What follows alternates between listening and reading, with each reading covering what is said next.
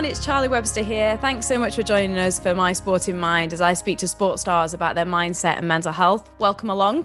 Season 2 is proudly supported by sportinglife.com, the home for expert insight, passionate opinion, and in-depth analysis for the sports you love, all for free. Today, I'm super excited to welcome Chelsea's technical and performance advisor and one of the Premier League's greatest ever goalkeepers, Petr Cech, to the podcast. Welcome along, Petr. Thank you. Hello. I have to give a round of applause as well because I've done it to everybody, so it feels weird if I don't do it. So how have you found this whole year? Let's start there. I think it's been a challenging year on many fronts because obviously it's a first ever experience of the pandemic I have ever since I was born. So you get to face a completely different situations in life. Sometimes you feel that you are out of control and you are really dependable on the circumstances, and as well you try to fit within the guidelines. You try to fit within the rules. You try to make sure that what you do is right, that you play your part in it, and then you hope that it's going to speed up all situation and the recovery, and then suddenly you have situations out of control which put you in a setback, and then you suddenly realize how lucky, for example, I realize how lucky I've been that for most of the time I had the privilege to go to work, and although everything is different, football is not the same, empty stadiums, different rules, different regimes, different regimes at the workplace, less people, and again limits, rules, and all sort of stuff. I'm still privileged that I can go to work, because there's many people who've been sitting for a year, they've been sitting at home.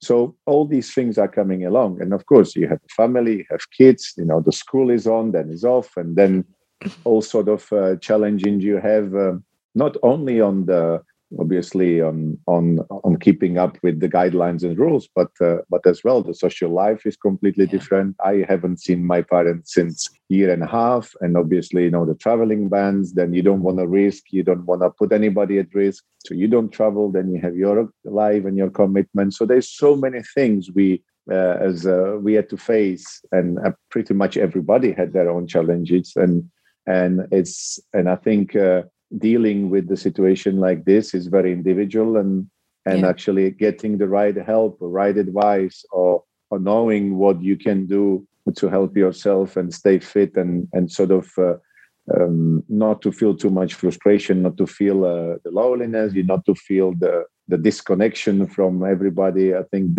that's individual. Everybody copes with a different way, and I think that's been challenging for everyone. I have to say, having seen my own kids going back to school, they completely blossom because they are happy that they can see they can see the friends, and as well, I have to say, they didn't mind the online schooling. They found initially their way of doing it, but at the same time, it's much easier when you see everyone, when you are there, and then you have your rhythm sort of the life back, and especially with the after school activities where you can play football, tennis, basketball, and all the other stuff which they had enjoyed. So I think this is something probably people miss the most, I guess. If you have someone who had the social life or was part of the club, and suddenly you can't do that, you miss this joy of running and participating with on the team sport or with anybody else, and it's not easy. So I think there've been plenty of challenges, and it's been a year. So we're literally talking probably a year to date since the first lockdown happened. So I have to say, it's been an interesting year in many ways. There was not everything was negative. I have to say there's many things which happened during the year, and they were quite positive, because you suddenly realize how well you can adapt to different situations. Sometimes you discover advantages of how things can be done with more efficiency. So not everything is bad, but I have to say of course it's been a challenging year for everyone. For you then, what's been a positive? You said realizing how much you can adapt.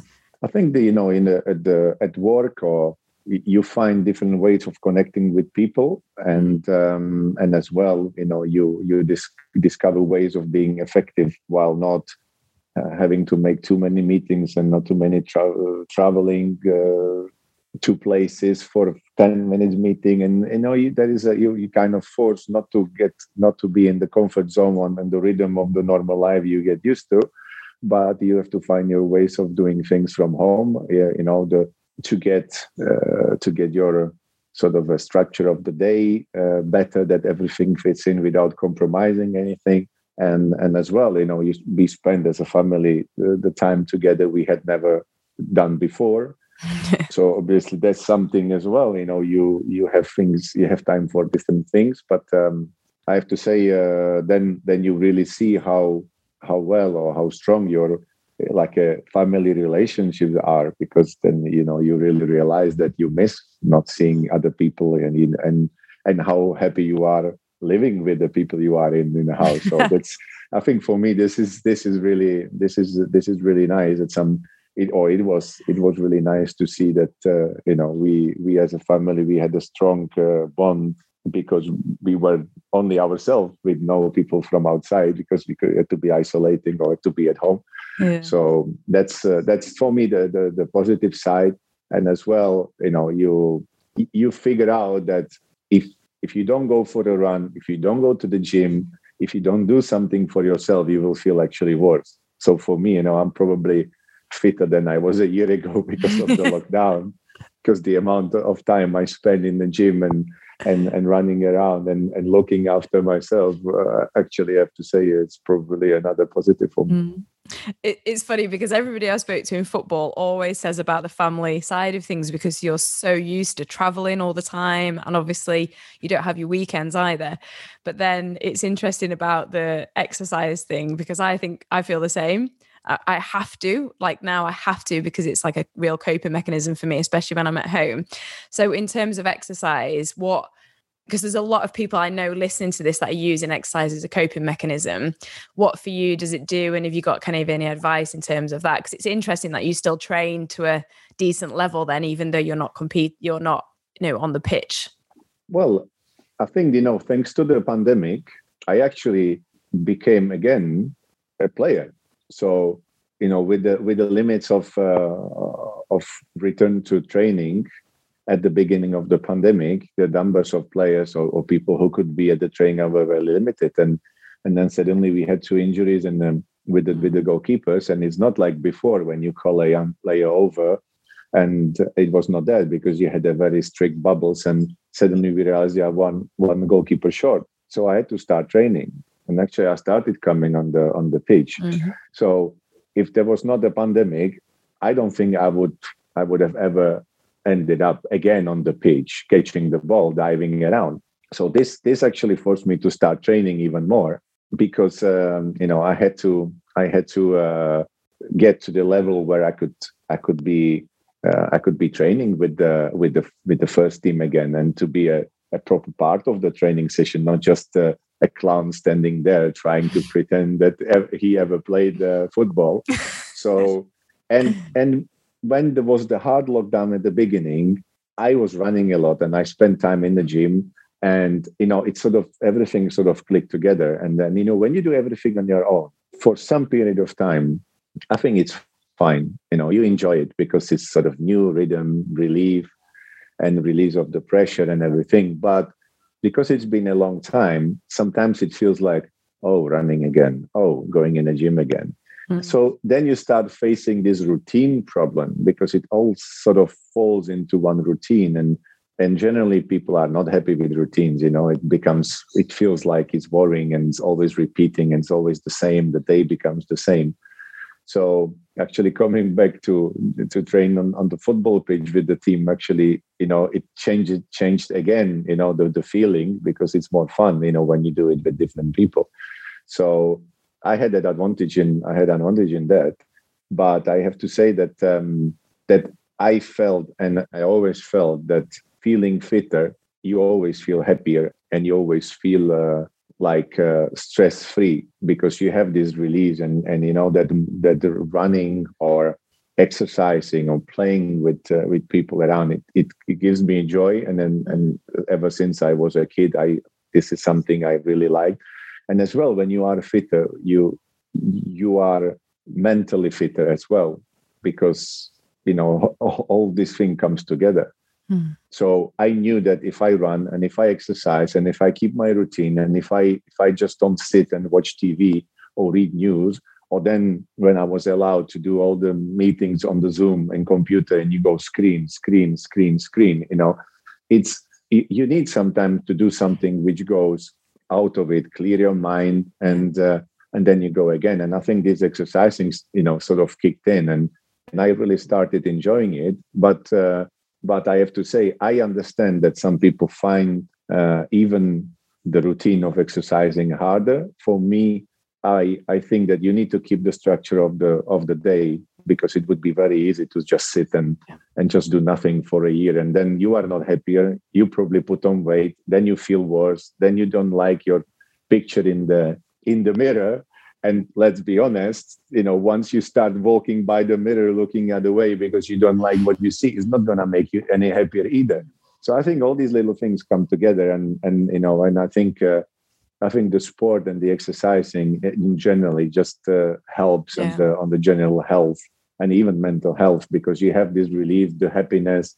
You're happy, when you go for a run, you come back, you might be tired, but you feel happy that you've done something for yourself, and it was a nice time somewhere in the woods with the nice background. So I enjoy that part of going back to exercising on a regular basis while working and doing all the other stuff. And obviously what helps as well, if you have some sort of hobbies or interest which you can do from home. Obviously now I think that's the advantage of the lockdown, that you had probably more time to do that, which if you have some interest and things like that, you can use it to your benefits. But if you don't, if you don't exercise, if you don't have an interest in anything you can do from home, then it must be a completely difficult situation to cope with when you have every day 20 hours to think about doing nothing. And I'm glad that obviously the things became back, at least are getting back to normal slowly but surely. But step by step, we can see that the rules are changing and the guidelines are not as strict, and it will not be as strict. And I think people will recover a little part of the life.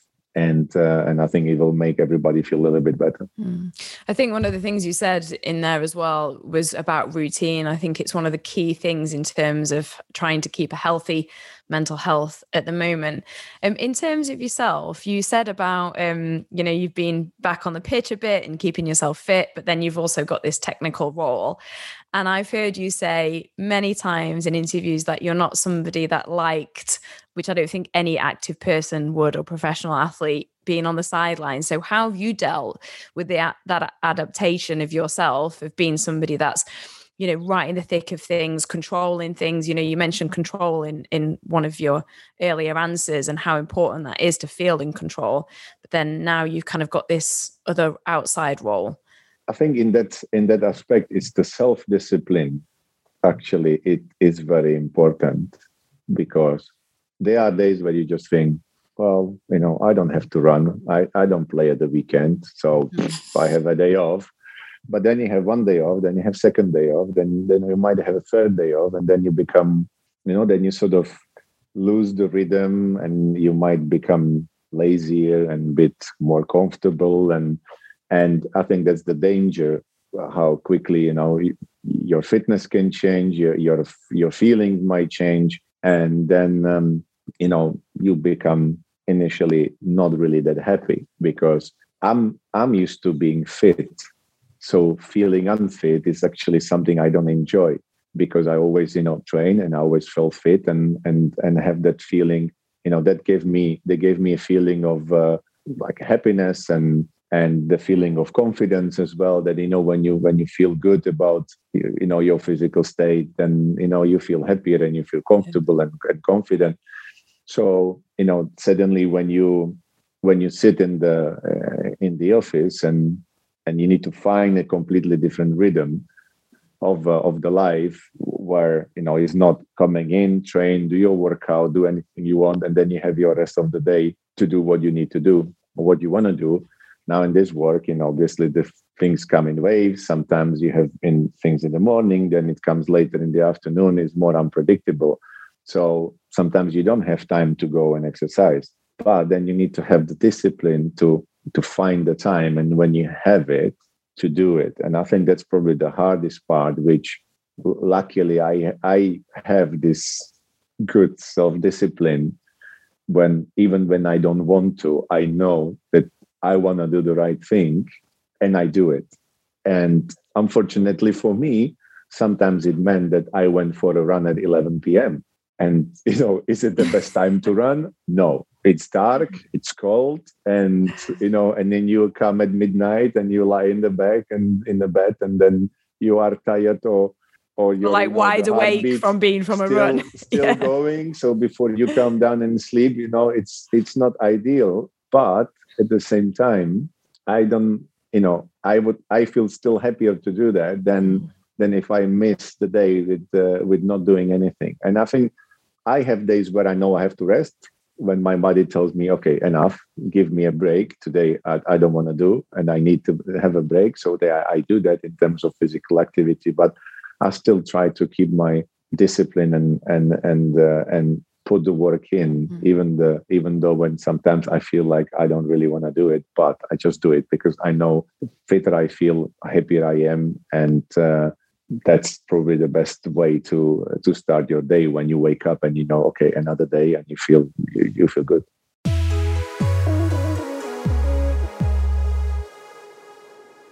Sporting Life prides itself on being ahead of the rest by providing unrivaled analysis, opinion, debate, and statistics for the sports you love. Follow Sporting Life for the best previews, stats, and live horse racing and football score services. Visit sportinglife.com or download the free app for Apple and Android devices.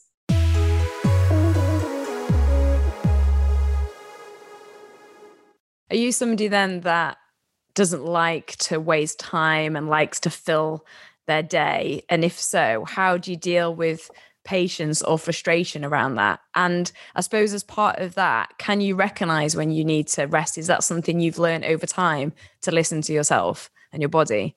Well, I think the biggest learning process for me in terms of listening to body was after my head injury, because that was the key for my whole recovery, was to listen to the body, and nobody could program anything for me, because I had days where I could do things for hours. There were days I could do things for 5 minutes, and then I had to go to sleep because I just couldn't function. My brain had enough. So, and it was not that the doctor could measure it. You can't measure it. It's about the feeling. So I knew exactly how my body felt like, and what I could and I couldn't do. And I was lucky that people recognized that I have this inner recognition of what I need to do. And so the doctor gave me the trust and the confidence. He had the confidence in me that I'm not going to do something which I was supposed not to do. And basically all my recovery was about, okay, I can do more, let's do more. I can't do anything, let's stop. And this was where I really paid attention to the finest details in terms of my fitness and how my body felt, and if I needed the rest, and if I needed to do something more, which obviously equipped me for after, when I was fully fit and I restarted playing. Then I know exactly how my body feels, and I really pay attention to that. So when I have a day where I feel, okay, this would be too much, and I don't wanna do too much, I rest. But at the same time, I know that sometimes I'm tired because I haven't done enough in terms of to keep the routine and any work. So, there's a little bit of a difference when you feel like tired from doing too much or too little. And suddenly, I recognize the difference. So sometimes, I push myself to say, no, you can't do that. Let's do it because it will be better. But I'm one of those people who hates to lose a minute.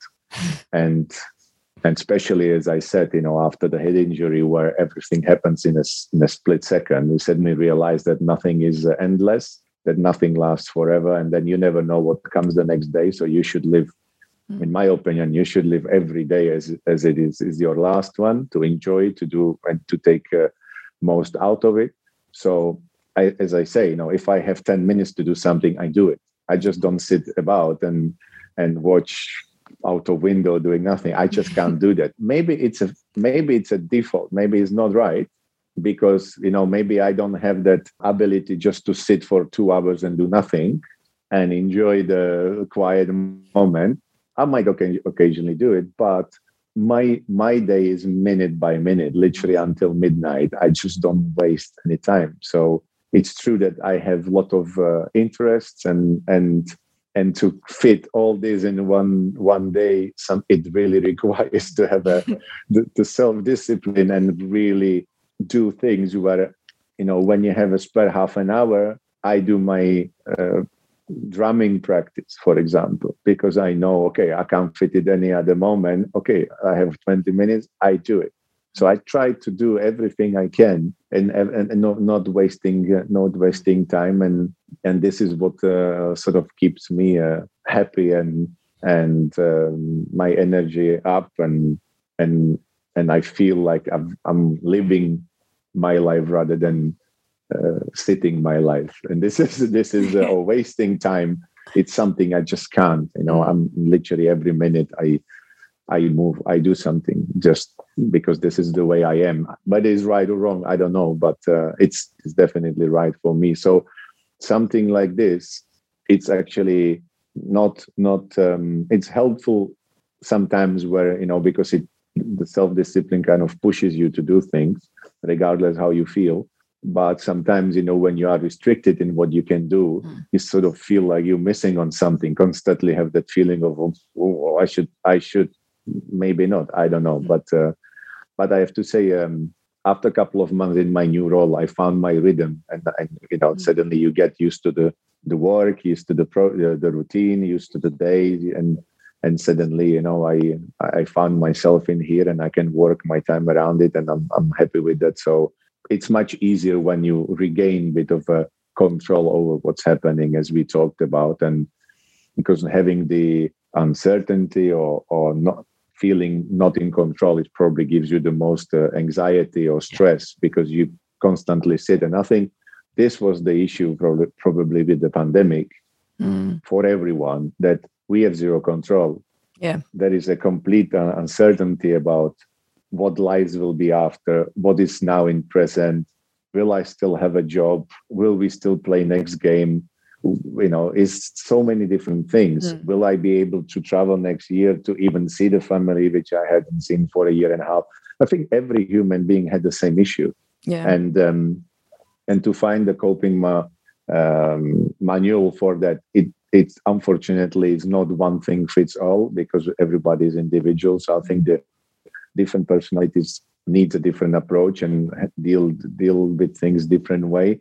I'm lucky that through my football career, I faced so many situations which prepares you for that, because the football is a very random game where things can change every minute. You change the manager suddenly from playing you out, and there are so many different things you can't control either.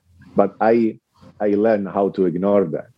And to my advantage is that I don't pay attention to things I cannot control, and I have no power to influence. So I just accept it and go with it, but don't really spend time with it, which is probably the best skill for the pandemic, is to don't deal if next week the prime minister says it's all over. No, just go and do a day by day. And when it's finished, it's finished. I try to do most of every situation.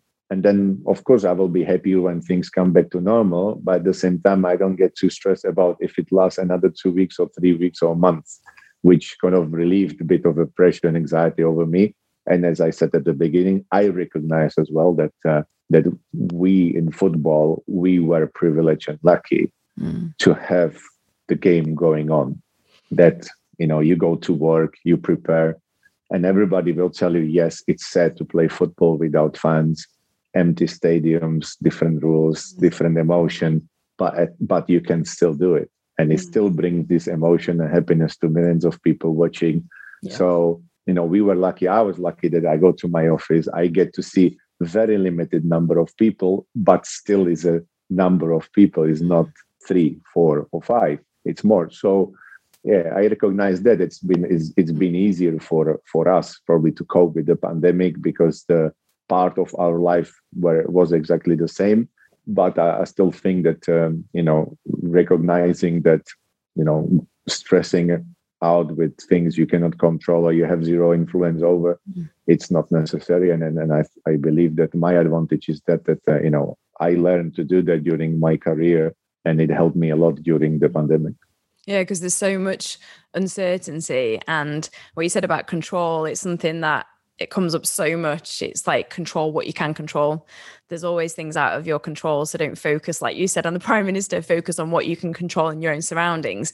And I think there's so much synergy between this pandemic in a very different way to when you said about your head injury, which the majority of people can remember in 2006 against Reading, because the control was taken away from you. And it was about, your everything else around you was taken away, and it was about your immediate health and just whether you're going to be okay. And then it must have gone to, well, okay, I'm okay, but can I actually play football? And then can I actually play football to a professional level?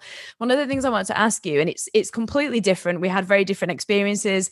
Those listening probably will know my experience where you were in an induced coma. I was in a coma 4 years ago. And one of the things I really struggle with is because I'm a similar personality to you.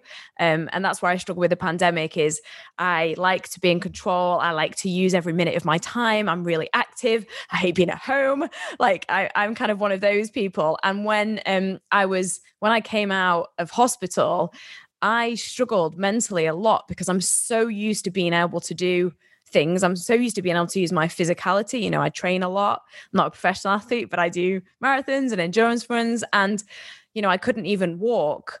And I found that very, very, very difficult due to frustration, and felt like I kind of couldn't find my identity. Like, who am I? And I wondered with yourself, how did you get through those hard periods? Because I know, again, I'm not comparing our experiences, but I know that feeling when everything's taken away from you and you're not sure whether you're going to be the same person again. How did you cope with those times? Because I can imagine it wasn't all like, oh, I'm just going to take one day at a time. And even though that's exactly how it should be, it's not always that easy. No, you always reach a point where the frustration just overcome everything, because, you try hard and suddenly things you were, sometimes you have things you don't even think about because they just go, okay, I want to do this. I want to do that. I want to do that. And suddenly you can't. So then the frustration of, oh, I need to do that again, or I can't do this. And you are, that things you are easily used to do, you speak every day. I had spoken every day and I never had any issue speaking. And suddenly I was talking to people and they couldn't understand me.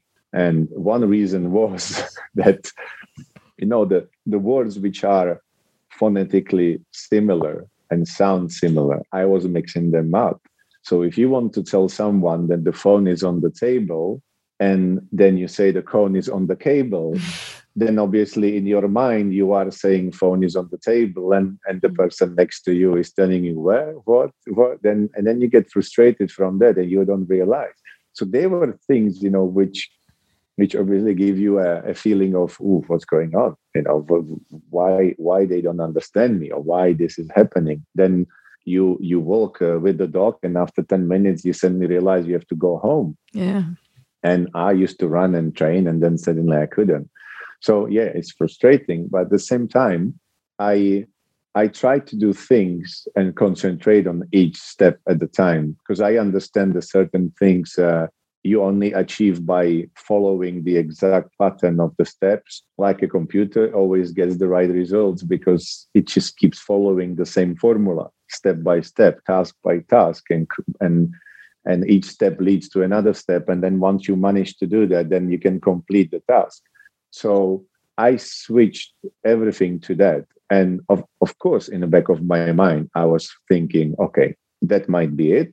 So what you're going to do if the career is finished? What you're going to do if, you can't do certain things? So in the back of my mind, I was preparing myself for the worst, but doing everything every minute to give myself a chance. Yeah. That I think the worst feeling is that if you have any regrets, I learned during the football career as well, that you can live with failures, you can live with defeats, you can live with that when you've done everything what was in your power to prepare, and then things went wrong. Because we are only human beings. Sometimes you have a absolutely brilliant 3 days, you do exactly what you have to.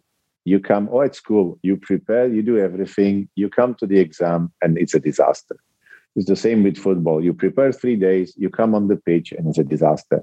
So when that happens, of course, you're not happy. You feel the disappointment and everything. But when I knew that I had done everything what was in my power to prepare, then I was just saying, yeah, that's life. This is how it is. And this is what I wanted to do with the head injury, that every day I try to do anything I could the best possible way, that if everything went wrong and I never returned to the pitch, that I could look back and say, well, you give yourself the best possible chance. Wasn't to be, we move on, we do something else.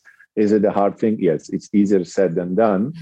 But when you really put the energy and everything in each little step, trying to make sure that what you do actually give yourself the best chance, then I think you can, you sort of have the frustration, but you can be happy with little things. So when you put like a big task, and you might get easily frustrated when things are not really going fast, or you don't feel you're going there.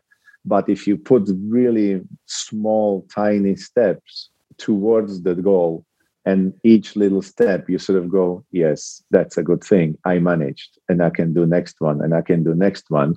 If you look at this way, then it's true that, it helps. It makes you feel like you're making progress. And I was making notes in my calendar, because I had days which were very bad, and I had days where were really good.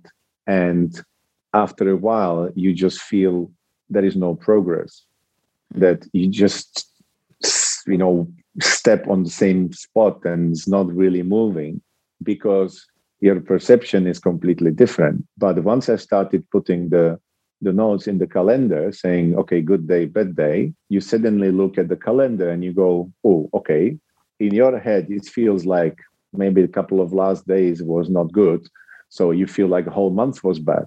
And then you go, it's going nowhere. But then you look at the calendar and you suddenly see, oh, I have many more better days than bad days than last month.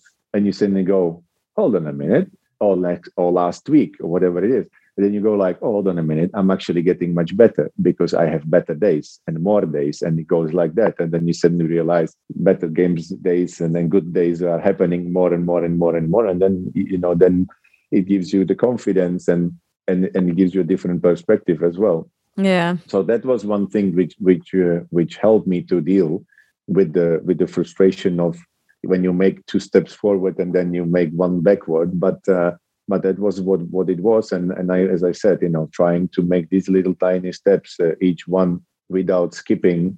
That was my focus, and it worked for me. And as I said, these kind of things are very individual, and there is many ways how you can achieve it. But obviously, different personalities needs a different approach, and different things work for different people. And I know what worked for me and what I would recommend to people, but it might not be their way of doing things. So, I think in this situation, trying to find people around and listen and talk to people around what they are saying, it's important. And I think the biggest help for me is when you have an opportunity to speak to someone who had the same experience, who was in your position where you were, and then simply say, oh, don't worry about it, this is completely normal. When I had it, I had that many times, but then it all went and initially became better, so don't worry about it, this is not something to worry.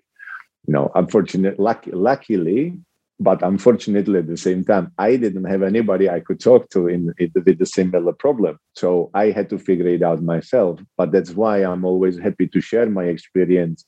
And I contacted Ryan Mason when he had this problem. I contacted Raul Jimenez when he had this problem, because I believe that sharing the experience, it's, you kind of give a bit of a reassurance and bit of a energy to the person who lives and is in that bad moment. It might give them, the sharing the experience might always gives a little bit of a help to not to have too much anxiety about what will happen. I think it 100% does, and that's exactly why I do this podcast, because I think whether it's, yours was obviously a head injury on the pitch, but it doesn't matter because it's about that same feeling. You talked about Ryan Mason and Raul Jimenez, but even sometimes when I talk about things, I think no matter what, it's if you're going through that struggle, it's a way to help. Because it was interesting listening to you, because for me, I put so much expectation on myself where I was measuring myself to exactly what I was before, which I am now. But at that time, I've just been critically ill, and then I'm expecting that I can do all these things. And I think what I did was reframe it and do the same as you in a way where I was like, oh, I'm actually moving forward, but not measuring myself on when I was absolutely fine before. So what do you think is the most important thing you've learned or you've grown through that period yourself? Is there anything particular? I think it's really, you need to listen. You need to find the way to listen to your body. And as well, I think the biggest impact is the recognition of that nothing lasts forever. Mm.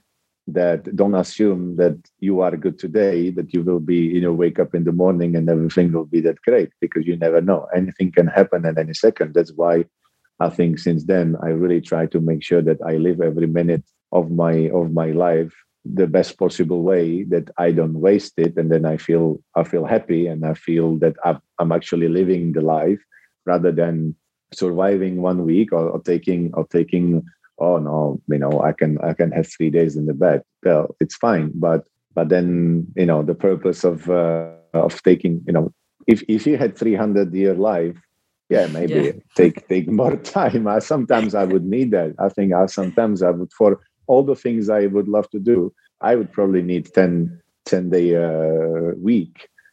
But it's not. So I try to use every minute, and it's true. Sometimes it's tiring, yes. Sometimes, but I feel happier like that. I think people should always find ways to not to be afraid and take on challenges. And actually, for me, every problem has a solution. Yeah, unless you reach some real problem which has no solution, but there might be always a solution. And there is the way you look at this, some people, if you take a glass and you put water in it, just kind of halfway, you can say that the bottle is half empty or half full. Yeah. So it depends which way is. If you are the positive person, you say, "Oh, it's half full." And if you are the negative one, you say it's half empty, because you just see it the different way. But I have to say that I'm kind of a person who believes that for every problem there is a solution, and for every problem becomes a challenge. So I take it as a challenge. You tell me it's impossible to do that, I will show you it's possible to do that, because I believe there is always a way to do things. And the same is with the dreams. I think people sometimes have a lot of dreams, but never find the day to say, you know what, I would love to do that. And my dream was this. Oh yeah, but now I'm too old. I'm this and I'm that, and there is millions of ways not maybe to say, well, maybe too much work, whatever. When I have a dream, or if I feel, oh, I want to do something, I don't worry about if I try and I fail or whatever happens with it, but I just give it my best shot to say, Do I want to do that? Yes. I wanted to play ice hockey game, professional ice hockey game, because as a kid, that was my dream. I retired age 38, and everybody tells you, you way too, it's way too late for that. But then I train every day. I have a synthetic ice in my garage that I skated every night just to make sure that I can catch the 20 years I couldn't do that.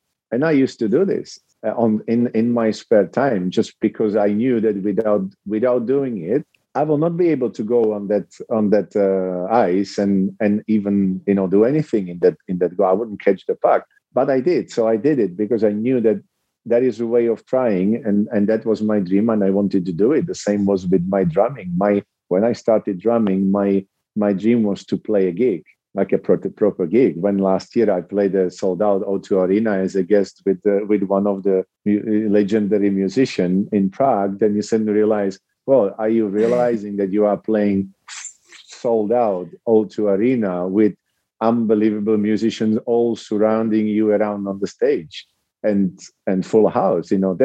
That's something where it looks like foolish and feels like, when you say, oh, one day I would love to experience that. Then you think, oh, no, forget it. People tell you, oh, forget it. No chance, too late. You started too late. You've done this. There's always a way. Mm. And I think this is something I'm not afraid. I'm not afraid of failures. I just give it the best shot. And as I said, you take it. My job as well is a lot of responsibility and completely unknown. And that it can either go well or it can go wrong, or you can make mistakes, and it's going to be completely different to what I experienced. But if you never try, you never know. If you never take on something, you might never get awarded by achieving something. So you have to, at some point, you have to do things which you believe you want to do, and you have to try. And if it goes wrong, who cares? But at least when you're 90 and you're in the moment where you realize that, okay, I can't do things anymore, you sit back, you look back, and you think, I gave it the best chance. I'm actually happy, and you have no regrets. So I try to do things that I end up with no regrets. But of course, sometimes it doesn't work. It doesn't work the best way, but that's the way it is. And I'm perfectly happy that nobody's perfect, nothing's perfect. People make mistakes, or sometimes the circumstances doesn't allow you to do certain things, and then you have to do something else.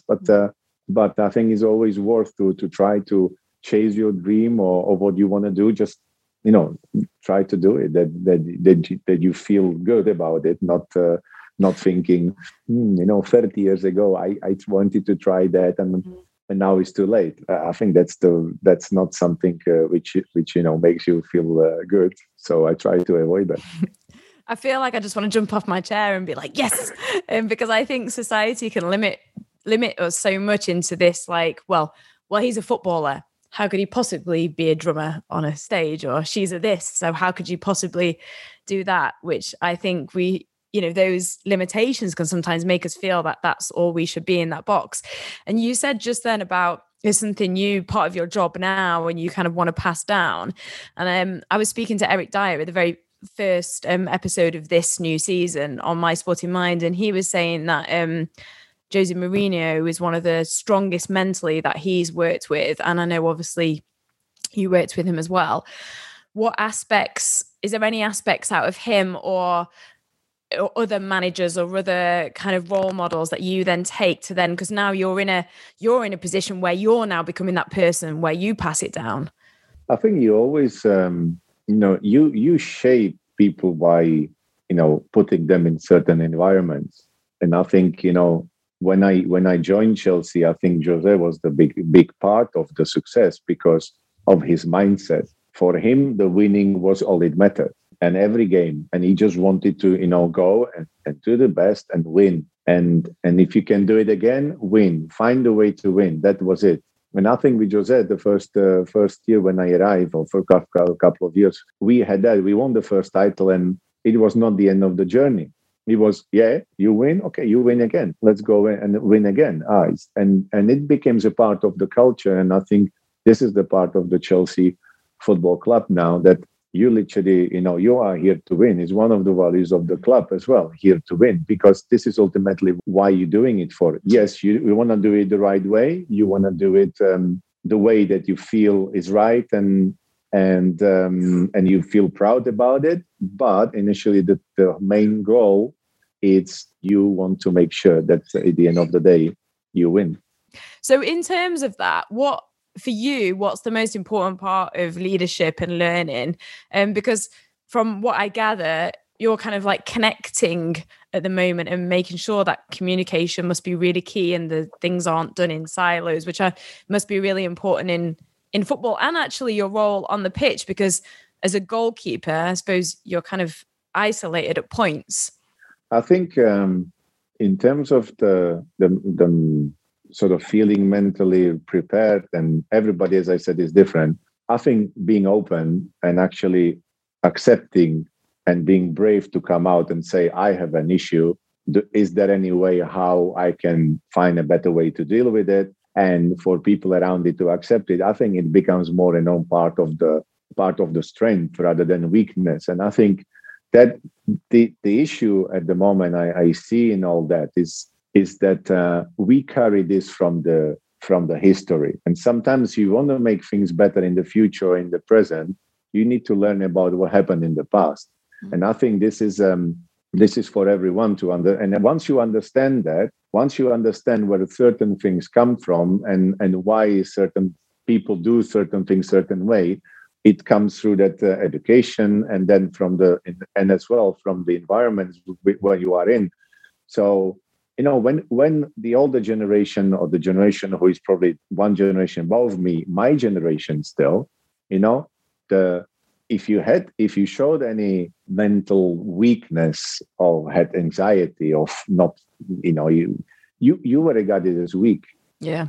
So basically, you don't cry, you don't complain, you get on things, no matter how bad you feel, you just shut your mouth and you go through it. If you need to run through the wall, you run through the wall. Because if you don't do that, people might see and look at you thinking, oh, this player is not strong enough. Let's not play him. We want to have winners. We want to have these warriors, which are indestructible, and they have this and they have that.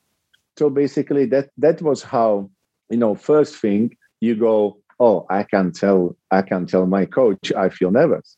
I can't tell my coach that I have these issues when there's too many people watching me, or whatever it is.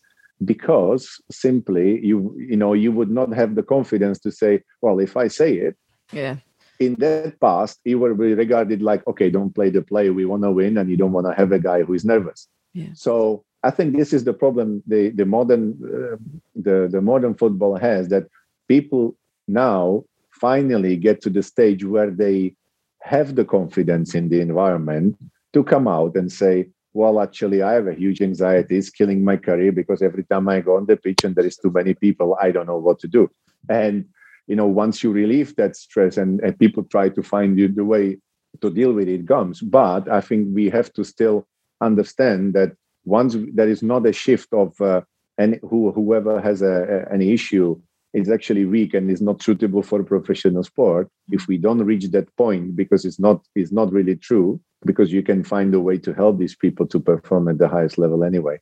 And they have the talent, they have this, and because they have a little bit of an issue, it doesn't mean that you cannot overcome it and find a way to deal with it.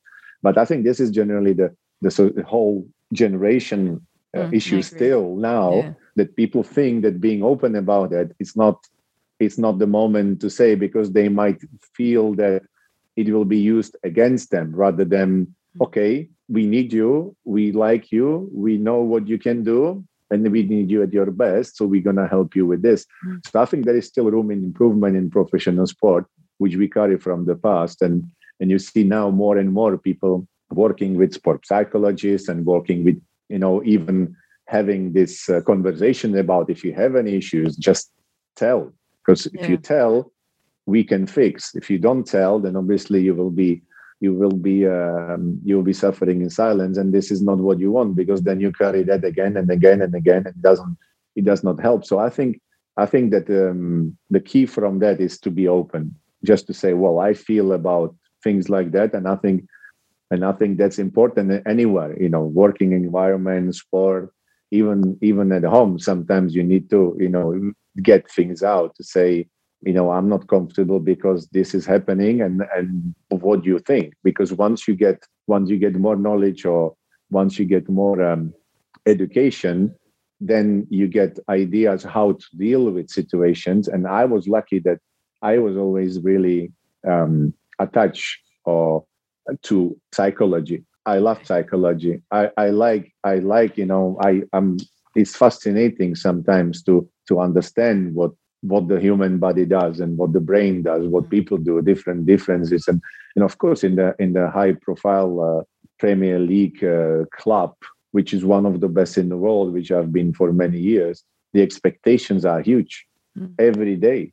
And I came in the league, and I destroyed every record for my first season. So basically, you put the bar so high that the expectation then even becomes more. Really, everybody thinks, oh, this guy, well, he considered a goal. How come this guy considered a goal? Yeah. And you kind of feel like, well, I considered a goal because that guy hit the top corner. And then suddenly you go, oh, should he save that?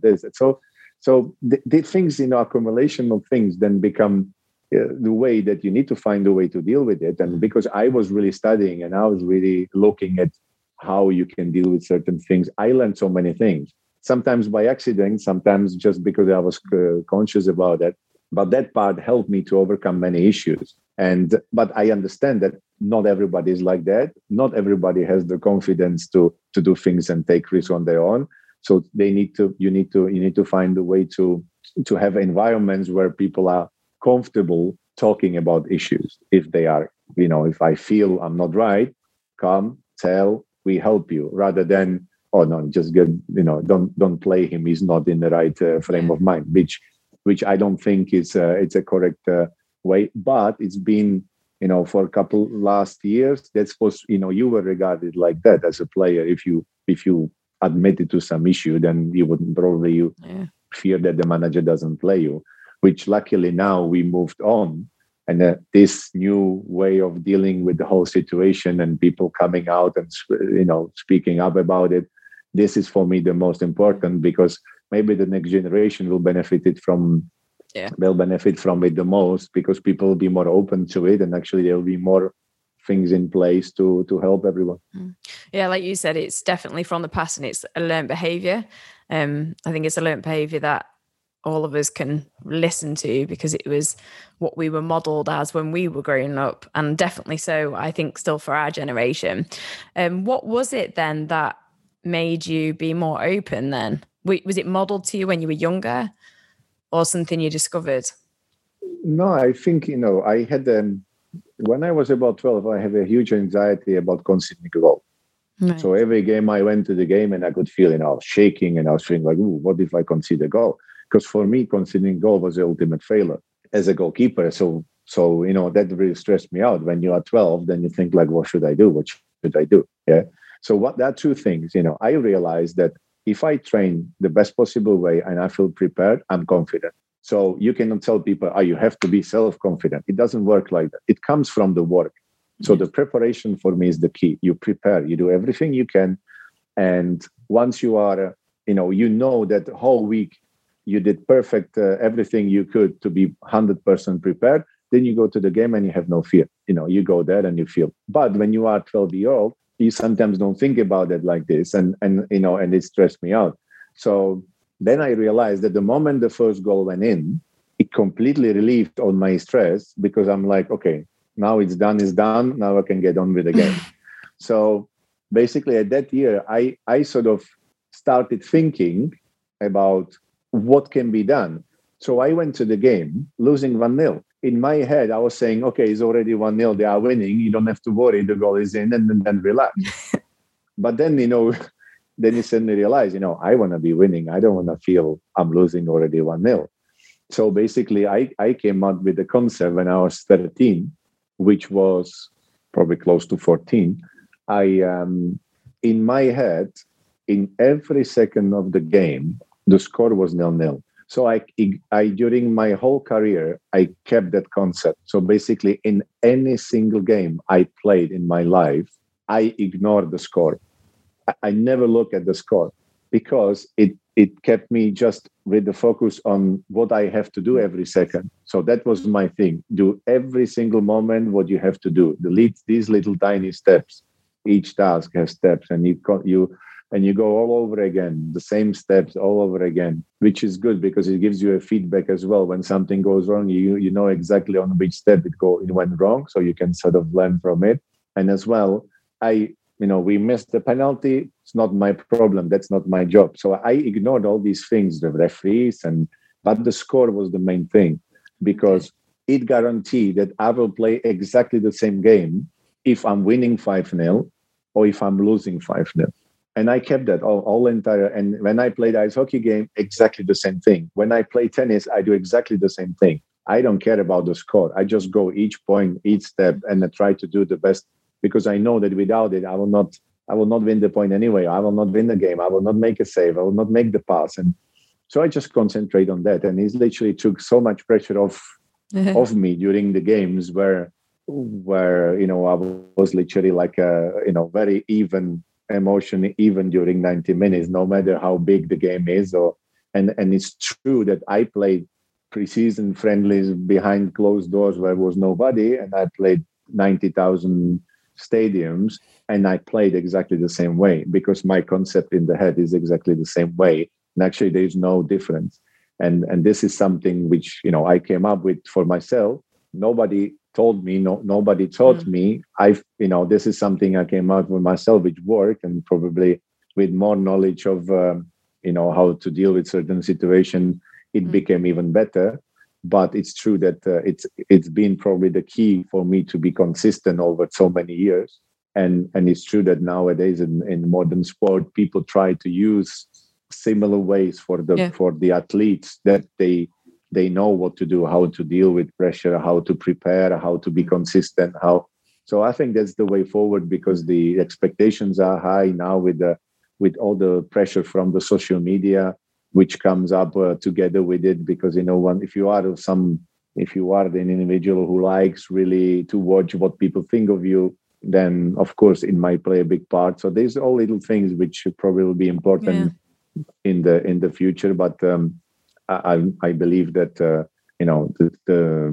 world now in general in professional sport try to make sure that the players are looked after in every single aspect, not only physical, but in terms of the mental health, which is obviously the biggest step forward. Yeah, it's almost like taking the distraction and the emotion out of it. When you were talking, it really reminded me of one football, when you take a penalty, because we see so much that it's not about the skill there, it's about whether they can cope with the emotion or the distraction. And also in rugby, I've heard this a lot in terms of when scoring a try, where if you just go through the motions, no matter whether you're training or scoring a try in the World Cup final or something, it's no different, because you're not implementing what if into it.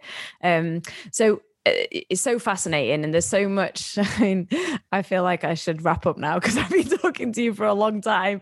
But it's so intriguing getting into your brain, and so much learning. So I suppose my final question, even though we've covered so much, is just what would your message be to anybody who is struggling at the moment? But there's so much that we can take out of this conversation already. Well, I think it's really to be, for me to admit to that you need help, or admit that you would like someone to give an opinion and sort of advice. For me, it's not a weakness. For me, it's a strength, because you are conscious about that you reach your own limit, and then probably it's wiser to use someone else's experience to help. So I think people should be open and actually find their inner strength to say, yes, I don't feel well. Yes, I'm struggling with this. Yes, is there any way you can offload a bit of the pressure, or is there any way people, I can deal with that better? Because that will obviously help, and as well, it's as well for the environment or for the society as well to respect that certain people have different issues, and rather than look at them every week, is to say, okay, there is a way to help. And I think that's, for example, I think the message, if we really needed to have one message, it would be really be open and actually try to share the struggle if there is one, and try to find someone who will give you the better advice to deal with it. Because we always say, there's a Czech saying that more heads, more knowledge, or more brains, more knowledge. If we take it like that, it's true that if you have a team of people thinking about something, or one individual, obviously more people will probably come with better idea and more ideas than just one. So if you struggle in silence on your own and you don't know anymore what to do, then obviously if you speak to more people, they might come up with much better solution than you, and it might help. So this is probably the best way to be brave enough to admit if you don't feel well. And I think quite often when you speak out about how you're feeling, you'd be surprised how many people actually feel the same, and which I think makes you feel like you're not so isolated in what's going on with you. Thank you so much, Petr. It's been an absolute pleasure talking to you. I really appreciate your time. Thank you. You're welcome. Thank you for having me. And thank you so much for everyone listening. You can catch up with any episodes you've missed on Apple or Spotify. We've had footballers such as Eric Dyer, Adam Lallana, Ben Foster, Sam Hutchinson, and loads more. And remember to visit sportinglife.com ahead of the rest with 160 years of sporting knowledge and integrity. And if you are really struggling, you can reach out for help. As Petr said, it just takes one phone call. There's charities such as mine, the Samaritans, and Sport in Mind are always there to help. People do understand and care. You can also text SHOUT to 85258 if you don't want to talk on the phone. Take care. Thanks so much for listening, and we'll speak again soon.